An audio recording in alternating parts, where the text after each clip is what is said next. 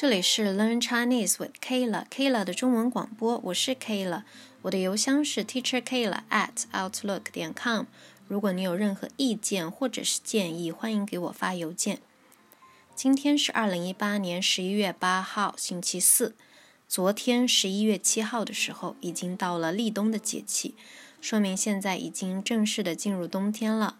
中国南方的冬天虽然说温度不是特别冷，但是因为空气的湿度非常大，所以如果是在南方的冬天感觉到的冷，是可以进到骨头里面的那种冷，就是超级冷。在中国南方城市是没有暖气的，中国的中部有一条河，名字叫做淮河。淮河把中国分成了南北两个部分，淮河以北就是北方，淮河以南就是南方，所以在淮河的北边是有暖气的。如果你去到北方的城市，他们地板下面会铺那种地暖，集中供暖，但是南边没有，所以我们冬天只能开空调。但是冬天开空调有什么用呢？吹出来的风也都是冷的，所以冬天的时候我们只能在南方的空调房间里面冻死。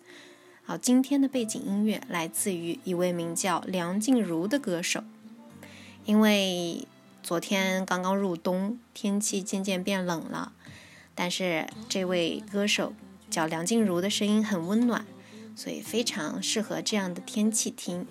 梁静茹所有的歌都是中文歌，也许有一点会是闽南语的歌，当然闽南语也算是中文嘛。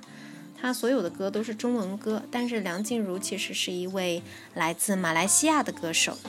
他作为歌手出道之后，就一直在台湾发展，所以普通话现在听起来基本上都没有问题。但是当梁静茹刚刚开始去到台湾的时候，她的普通话不是特别好。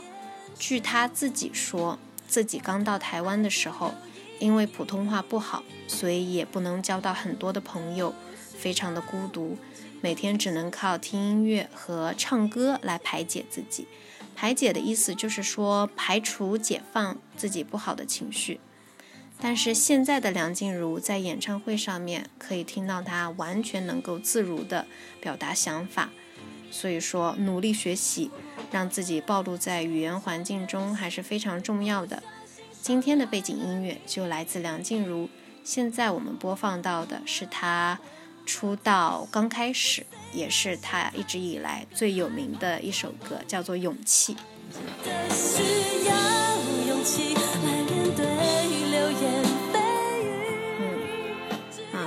这首歌叫做《勇气》，来自梁静茹。在上次的音乐专辑之后，这次的 LCK 又回到了语法专题。这次我想讨论的主题是句子结构。因为之前我在和朋友聊天的时候，听到他们会多多少少在句子结构上面有一些感觉到迷惑的地方。在上课的时候，也有学生特别提出来，问自己说话的时候，中文的句子结构有没有问题。所以我觉得有必要把它拿出来做一期节目。在分析中文的句子结构之前，我想先来说4个句子，让大家来听一下。这4个句子里面有2个是完全正确的中文语法，但是另外2句话它们的结构是有问题的，它们的词汇或者说用词语法已经是结构了，所以它们的用词没有问题，但是它们的结构是有问题的。所以你能听得出来哪2句是有问题的，哪2句是完全正确的吗？好，我们现在开始。1. 我下班每天下午3点。2. 丽丽上个月和丈夫去上海迪士尼乐园玩得很开心。3. 小王上个星期去北京出差了，和他的经理。4. 小蔡星期天在肯德基举办了生日派对。好，结束。不知道你听出来了吗？哪2句有问题，哪2句是完全正确的。好，我们现在公布正确答案。好，来个音效。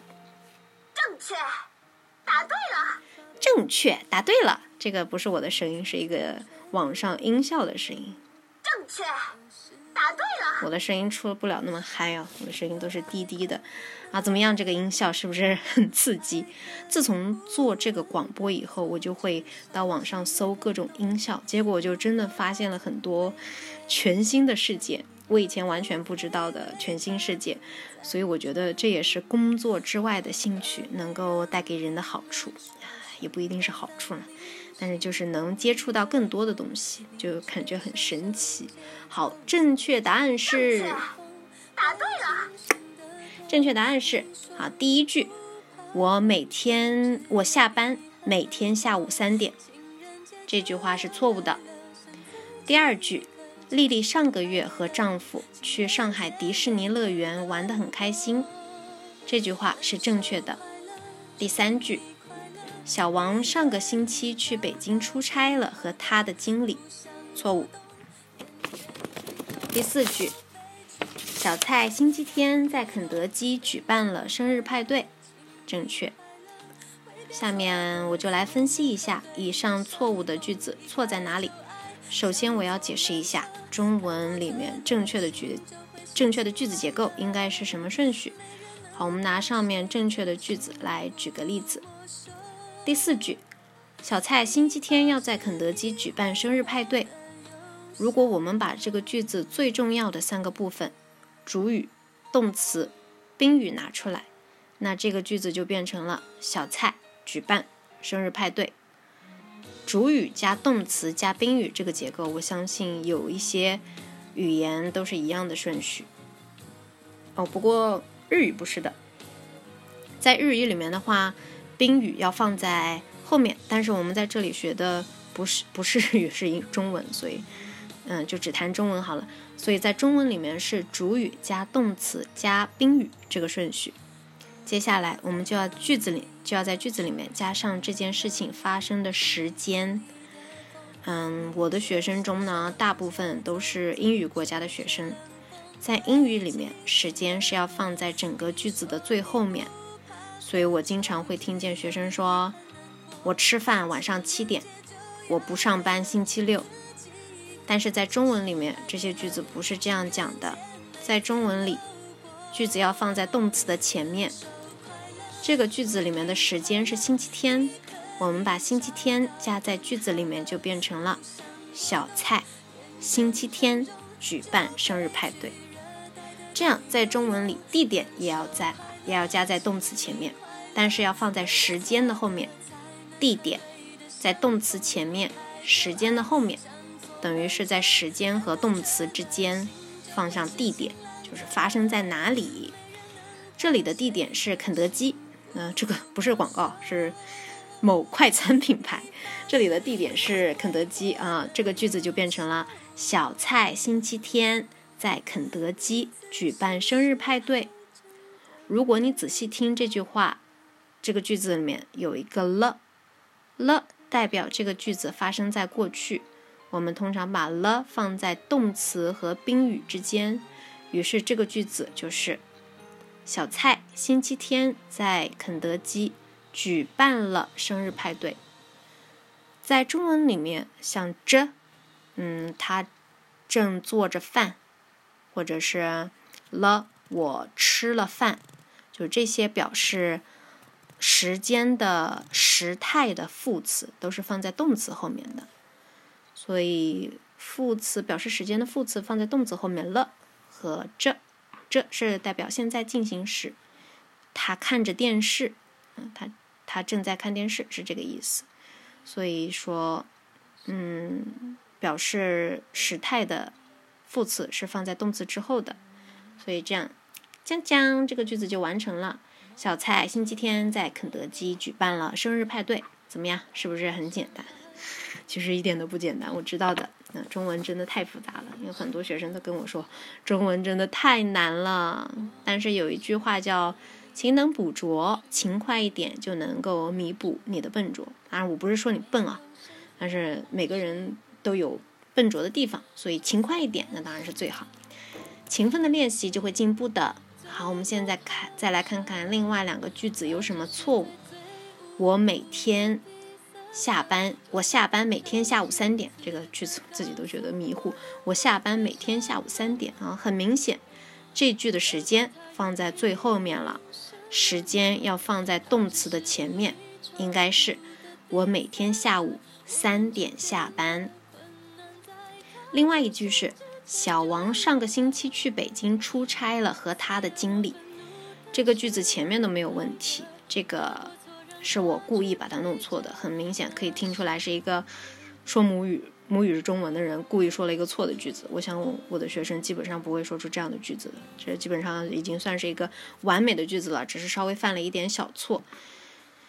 它的问题，这个句子的问题就是把副词谁做的这件事放在了最后面，和谁做的。小王是主语，这个句子的主角，和他的经历，这个部分应该放在时间的后面，地点的前面，所以这个句子的正确的方式应该是小王上个星期和他的经理去北京出差了，所以和什么什么在一起做的这件事情放在时间的后面，地点的前面。中文句子的结构是这样的，主语加时间加副词和谁一起怎么去做的，加地点加动词加宾语。主语加时间加副词加地点加动词加宾语。如果你觉得这样记比较复杂，那我建议你可以记住这个句子：我昨天和爸爸去超市买了可乐。这是一个过去式的句子，因为它的动词后面有一个了。我认为只要你把这个句子记住了，那中文句子的结构应该就不会有大问题。我说是不会有大问题啊，就也可能你会犯一些词汇上面的小问题，但是结构上面应该不会有大问题了。那如果你还有一些小问题，那我可能就帮不了你了，毕竟我不是你的主职老师啊。这个广播也是个免费的广播，能帮你到这里已经很不简单了，所以还是应该感谢我的。好，记住这个句子：我昨天和爸爸去超市买了可乐。你可以在歌里面唱出来，或者去纹身，就把这个句子纹在胳膊上这样每天洗澡的时候就可以看到，然后每天洗澡的时候就读自己膀子上面纹的句子，复习一遍中文的句子结构。这个想法很棒，我要把它记下来，然后跟我的学生建议一下。好，我们今天讨论的话题就是句子的结构，希望对你有帮助。这里是 Learn Chinese with Kayla 的中文广播，我是 Kayla， 我的邮箱是 teacherkayla@outlook.com。 如果你有任何意见或者是建议，欢迎给我发邮件。我们今天的广播就到这里，拜拜。